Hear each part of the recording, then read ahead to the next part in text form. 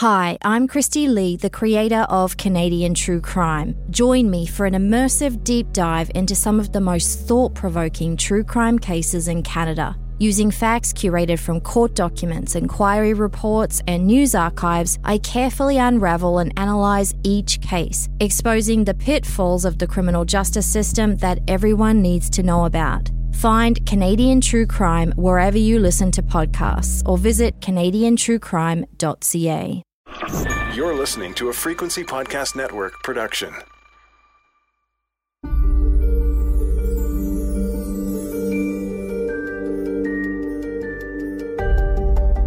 It's late December 2020, a year to the day I sat down with Lisa's father, Don Young.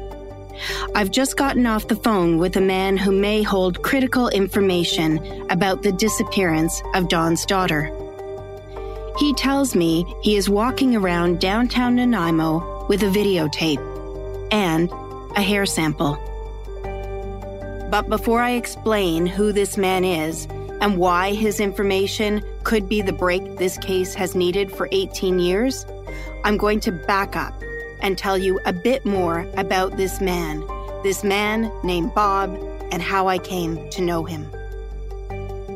A few months ago, I drove across the island once again to meet with a source.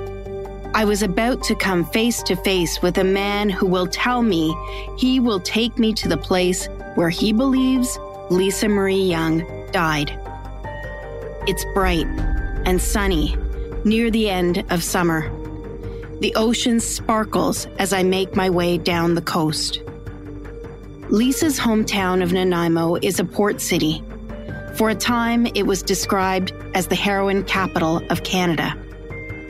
In the mid-1990s, the Washington Post published a story about Nanaimo with the headline, "Idyllic Canadian City, a Gateway for Drugs." The man I'm going to meet was once at the center of Nanaimo's drug scene, a self-described successful drug dealer at the time Lisa went missing. I'm Laura Palmer. This is Where is Lisa, Season 1 of Island Crime, Episode 9, Bob's Story.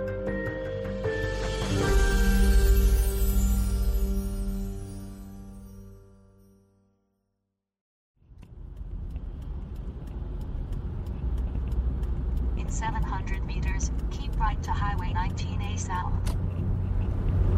Allegations of organized crime involvement have come up repeatedly during my investigation of Lisa's disappearance.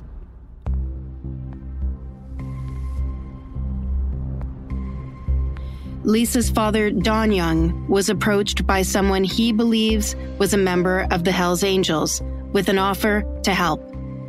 The fact that Lisa's body has never been found could lend credence to the idea that someone involved knew what they were doing. And sources have also told me Lisa may have owed money to a gang. When I ask police about gang involvement, I get a kind of non-answer. They will not confirm or deny the possibility. To date, I have spoken with 3 experts on gang activity in an attempt to understand what, if any, connection Lisa's disappearance could have to organized crime. One of those I speak with on background expresses serious doubt about Hells Angels' involvement. They tell me it would be extremely unusual for the Hells Angels to order a hit on a young woman like Lisa. The higher-ups wouldn't tolerate it. I don't have anything solid enough.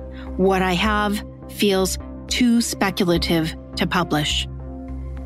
Still, so many people involved with Lisa's story seem to have connections with the drug trade. Bob was a key figure in Nanaimo's drug scene back when Lisa disappeared. The name Bob surfaces for me for the first time online. He writes, "There was a lot of things in that podcast that stood out for me. I knew all the players back then and knew exactly who they were talking about when they couldn't reveal their identities. I hope they can find and charge those who are responsible." I begin messaging back and forth with Bob. Shortly after that, Bob's name comes up again.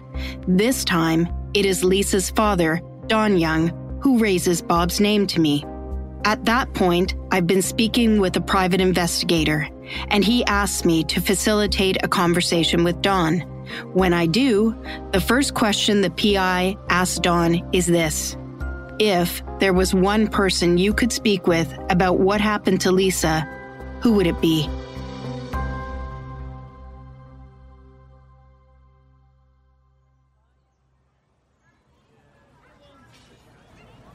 Okay, my name's Bob.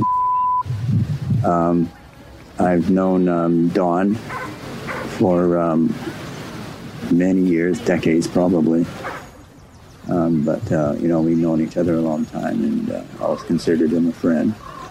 I meet Bob at Summer's End. It's during the pandemic, and as much as possible, I'm conducting interviews outside.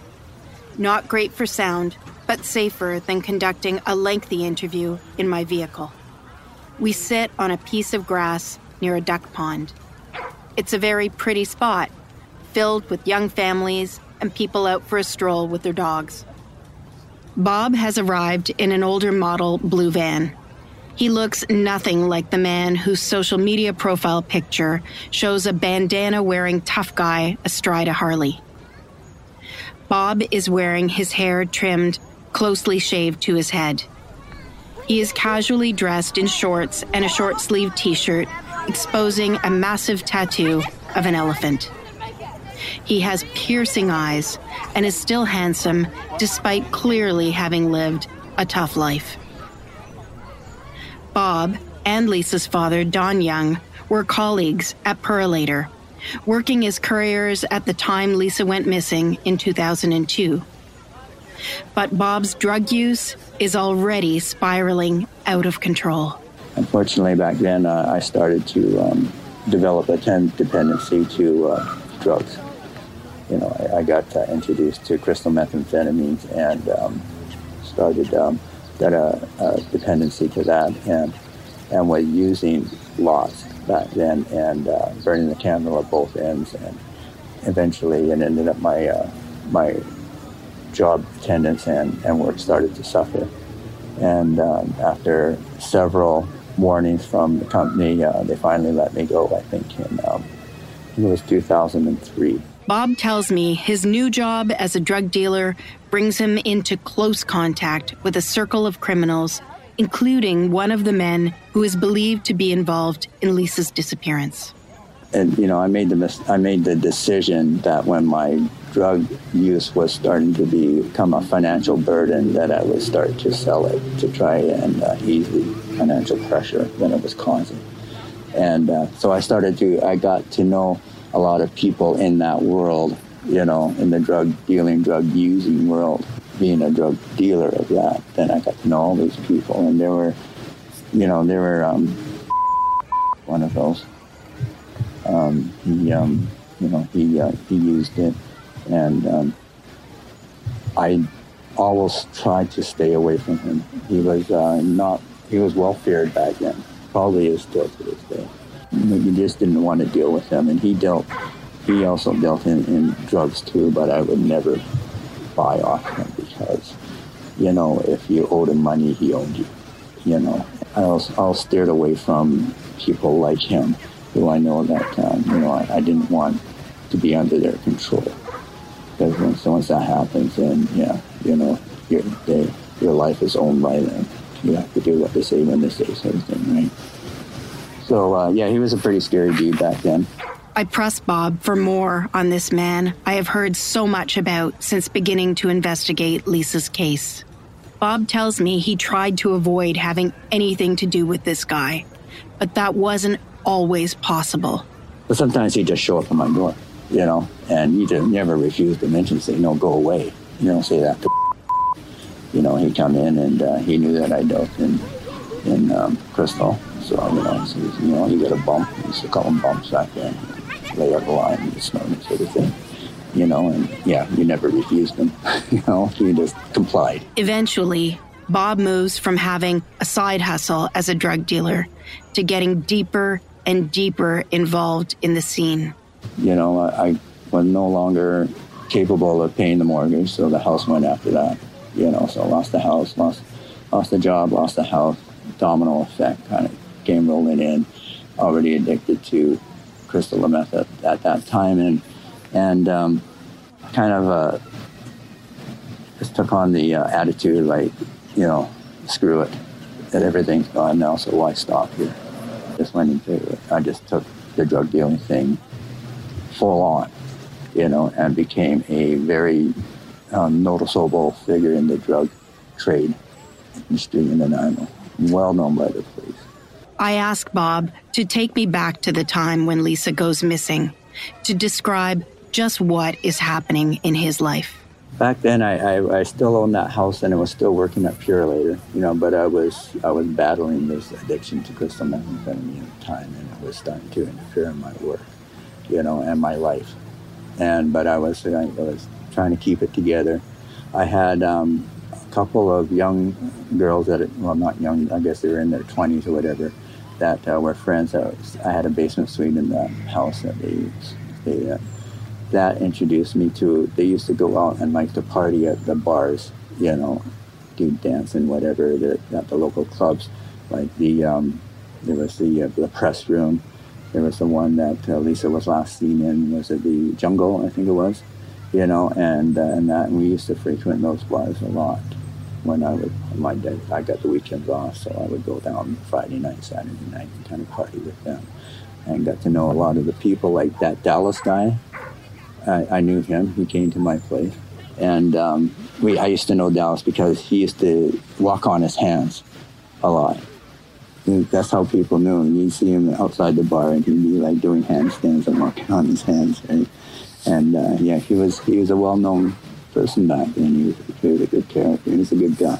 And like I dealt in the crystal meth, and some of them did that. Not a lot of them. They were more into the snorting the cocaine thing or the ecstasy thing. What was going on? It was big back then. The party type drugs.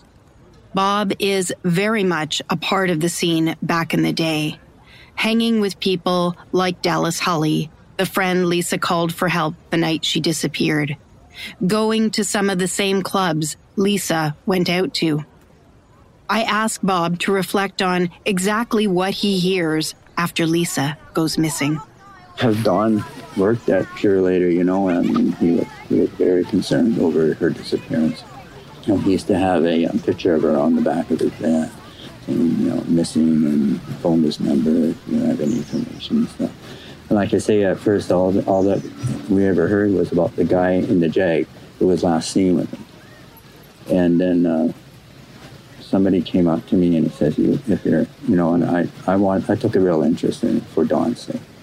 Somebody came up to me and who I knew back then and filled me in on what really happened to her and what he said really happened to her.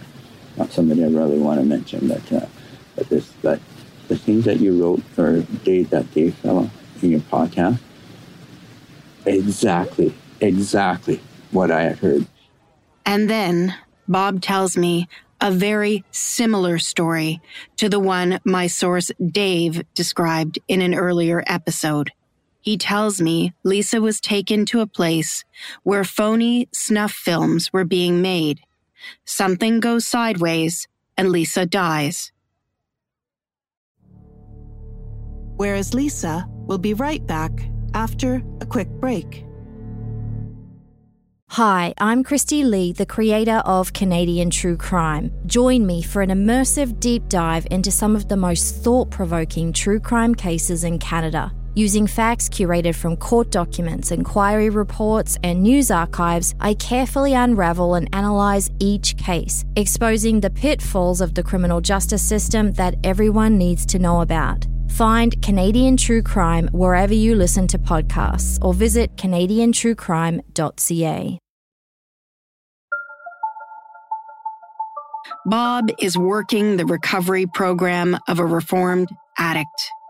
You can hear him acknowledging his responsibility for the bad choices he made in life. It's been more than a dozen years since Bob was a crystal meth addict, but he still has the hoarse, raspy voice which other addicts I have known suffer from after years of abuse. Today, Bob has reason for optimism. He has a full-time job driving a truck. He is saving to buy a home once again before he retires. Like Dave, the criminal turned Christian you heard earlier in this series, I believe Bob sincerely wants to help, if he can. Back then, Dave was known as Boxer Dave, and Bob was Purolator Bob. Two well-known criminals at the center of Nanaimo's criminal life, now changed men, both stepping up to help. And so when Bob offers to take me to the spot where he believes Lisa's life ended, I agree to go along. Bob climbs in the back of my vehicle, and we begin to drive to where he tells me Lisa Marie Young perished. Yeah, we're getting really close here. Let's keep going a little bit further. There's a set of 4 houses here, and she was, as far as I remember correctly, she was in the 4th house. We pull up in front of a large 2-story beige house built in the 1990s. The half-acre property backs onto a sanctuary. Places I remember was that place right there. Yeah. Bob, can you describe this house to me? I've never been inside it myself, but people who have said that when you walked in the entrance, because apparently ran a hairdressing business out of this house, and when you walked into it, it was full of mirrors, and some of them were 2-way mirrors. As I understand it, this is where the snuff films were being made, and this is where Lisa met her demise. Those mirrors Bob refers to, he will later explain, are used by the owner of the home to blackmail married men she seduces when they come to her hair salon. Pretty wild stuff. From what I heard, she, first of all, she was taken and buried in a shallow grave somewhere back in that park. And when I heard this, I actually went up into the park and I started looking around. Of course, it's a very vast place. I was looking for some newly churned dirt or something. I thought maybe I might get lucky and find her, but I never did. And then shortly after that is when I heard they moved their body up to a location up in Nanaimo Lakes, by Nanaimo Lakes. And I think that's when phoned Dawn in a panic, saying they're moving her body and you need to get on this sort of thing.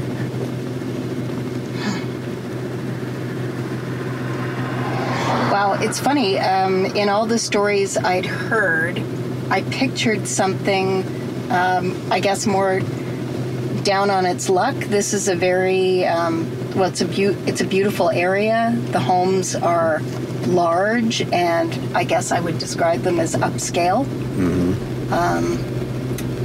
It's just really not, it's not at all what I had pictured. Like the videotapes, Lisa's body being moved is one of those strange pieces of information that comes up again and again. The fact that Don remembers getting a frantic phone call at the time about Lisa being moved, a call he took seriously, has lent credibility to what would otherwise be the stuff of urban legends. Can I just get you to tell me what it is you're about to show me on your phone? What is this space? This is what I heard her final resting place ended up being. And so I've actually marked it with a marker there. And so what I'm going to do is I'm going to put up the satellite image. Okay, so now then, if you go down the main highway, the number 1 highway, which is this one here, there's a turnoff, I think it's called Christie Road. Just before you hit the town of Ladysmith, this is the road right here. It's Gruel Road. So you turn right off of Gruel, and then you turn onto Christie Road here. And it kind of follows the highway, like here. And there's Christie Road there. Now right here, these are rental units. At one time, I think the highway used to come close to this, and these used to be a motel. and but now they rent. They're just rental units. And from what I understand, somewhere in this area, there's an abandoned mine shaft that they used to call the bottomless hole. That's what I heard, is they ended up dumping their body down this, what they called the bottomless hole. It's an abandoned mine shaft. A mine shaft, a well, a cave. As I've talked to people about Lisa's case, a number of different places have been suggested as spots where Lisa's remains could be hidden. This is the most specific description I've heard to date. I would sure like to see and get some closure and the people responsible to be accountable, but it's been a long time. Bob was upfront about his criminal record, which I'm able to confirm. And it also checks out with how Don Young described Bob back in the day. I believe Bob when he tells me he knew the people who are alleged to have been there the night Lisa disappeared. His descriptions and first-hand accounts have the ring of truth. And then, a few months later, I get a message. The police are searching that property Bob took me to. This is the property Nanaimo RCMP officers spent yesterday searching. Police aren't saying what they were looking for, but confirm the search was in relation to the disappearance in 2002 of 21-year-old Lisa Young. Reporter Kendall Hansen breaks the story.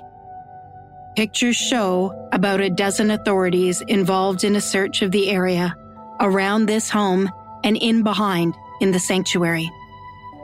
The home now belongs to new owners, and I'm told they are completely caught off guard when police ask to do a new search. None of the neighbors were willing to go on camera, but one neighbor recalls seeing what looked like a body in a hammock in the backyard of 827 Nanaimo Lakes Road around the time that Lisa Young went missing. Soon after, he says he saw equipment moving a lot of soil around in the backyard. He says he reported this to police at the time. A cadaver dog named Luca is brought in as well. Lisa's friend Cindy brings donuts to thank the police for searching, and a dog toy for Luca. Bob was right about this home being linked to Lisa's disappearance. But I'm still struggling with the whole filmmaking part of the story. Early on, Kendall Hansen told me this aspect of Lisa's tale has been circulating for years. Kendall believes it, and it squares with the story I was told by Dave. But the snuff film angle still feels off to me. Urban legends about snuff films have been around since the 70s. Snopes describes itself as the oldest and largest fact-checking site online. They have a whole section on snuff films.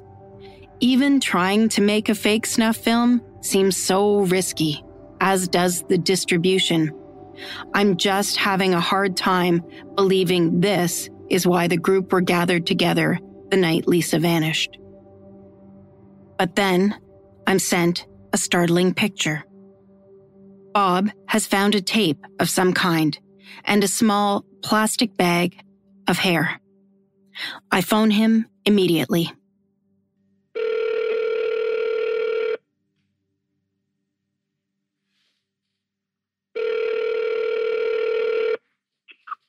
Hello? Hello, is this Bob? Yes, it is. Oh, hi, Bob. It's Laura Palmer calling. We met a few months back. Oh, yes, I remember you, yeah. I asked Bob to tell me about what he has found. Years ago, when all this went down, when Lisa disappeared and stuff, I had this dealings with this lady, and I don't even remember what her name was, but I remember she had lupus. And so we used to call her Lupus Laura or whatever her name was, right? And she gave me this tape. Because everybody back then knew that I had an interest in finding out what happened to Lisa, because I worked at Purolator, I was a friend of Dawn, and, and I was poking my nose around and finding out anything that I could. And she gave me this tape, and it came with a hair sample. She claimed was Lisa. And she says there was evidence on this tape that implicated somebody on her disappearance or had something to do with her disappearance, right? So I put the tape and I viewed it, and I thought it was a VCR tape. Like, I'm not even sure if the tape I have is the one that I had back then, because from what I remember, it was a VCR tape that she handed me, although I could be wrong. I mean, it was 20 years ago now. And I remember watching it, and I didn't see anything on this tape that implicated anybody. It was like a homemade porno tape that was kind of distasteful, and I didn't even watch it to the end because I watched it for a while and I can't handle this anymore, and I turned it off, and then stuck the tape and the hair sample away, right? Is it possible this rumored tape really exists? Is it possible this tape has been buried in Bob's belongings all these years? He tells me he was sorting through some of his things when he stumbled across the tape.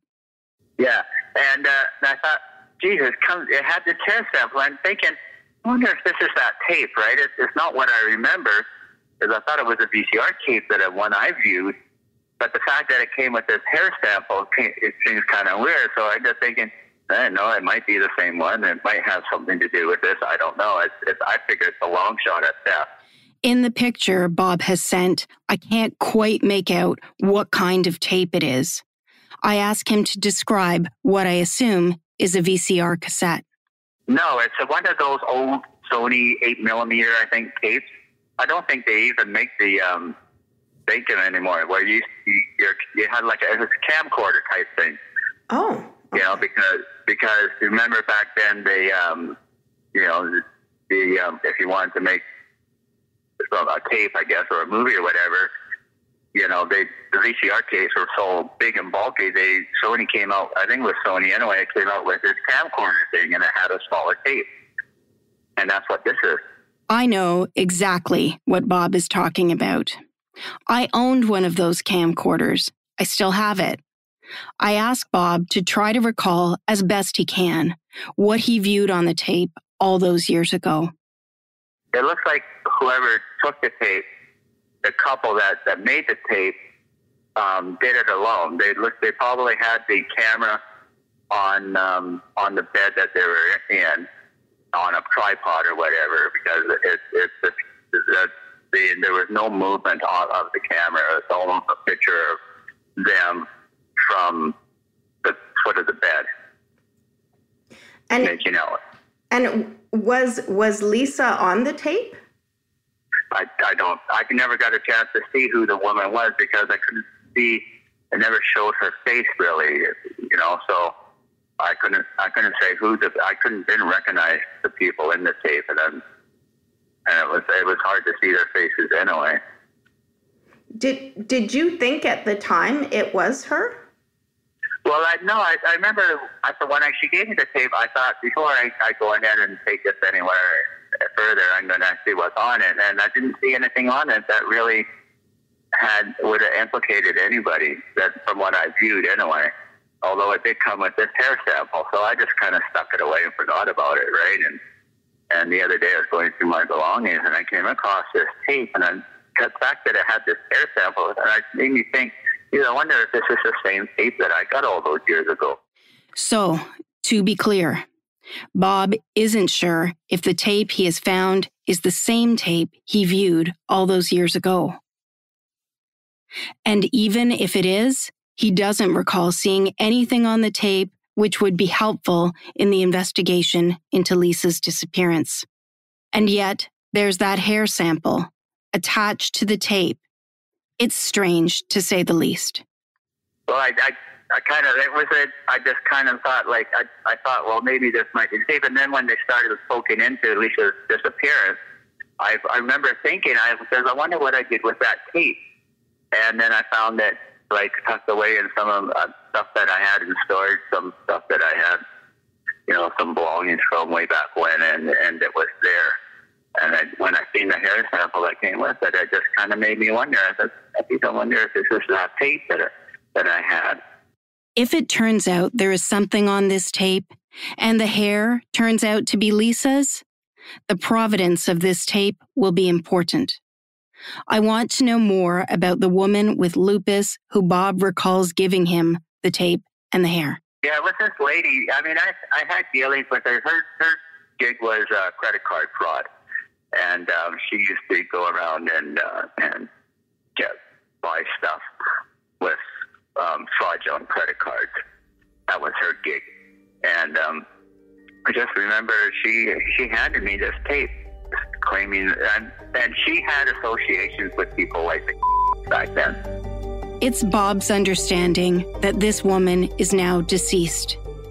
I ask him repeatedly to try and recall what was on the tape he viewed.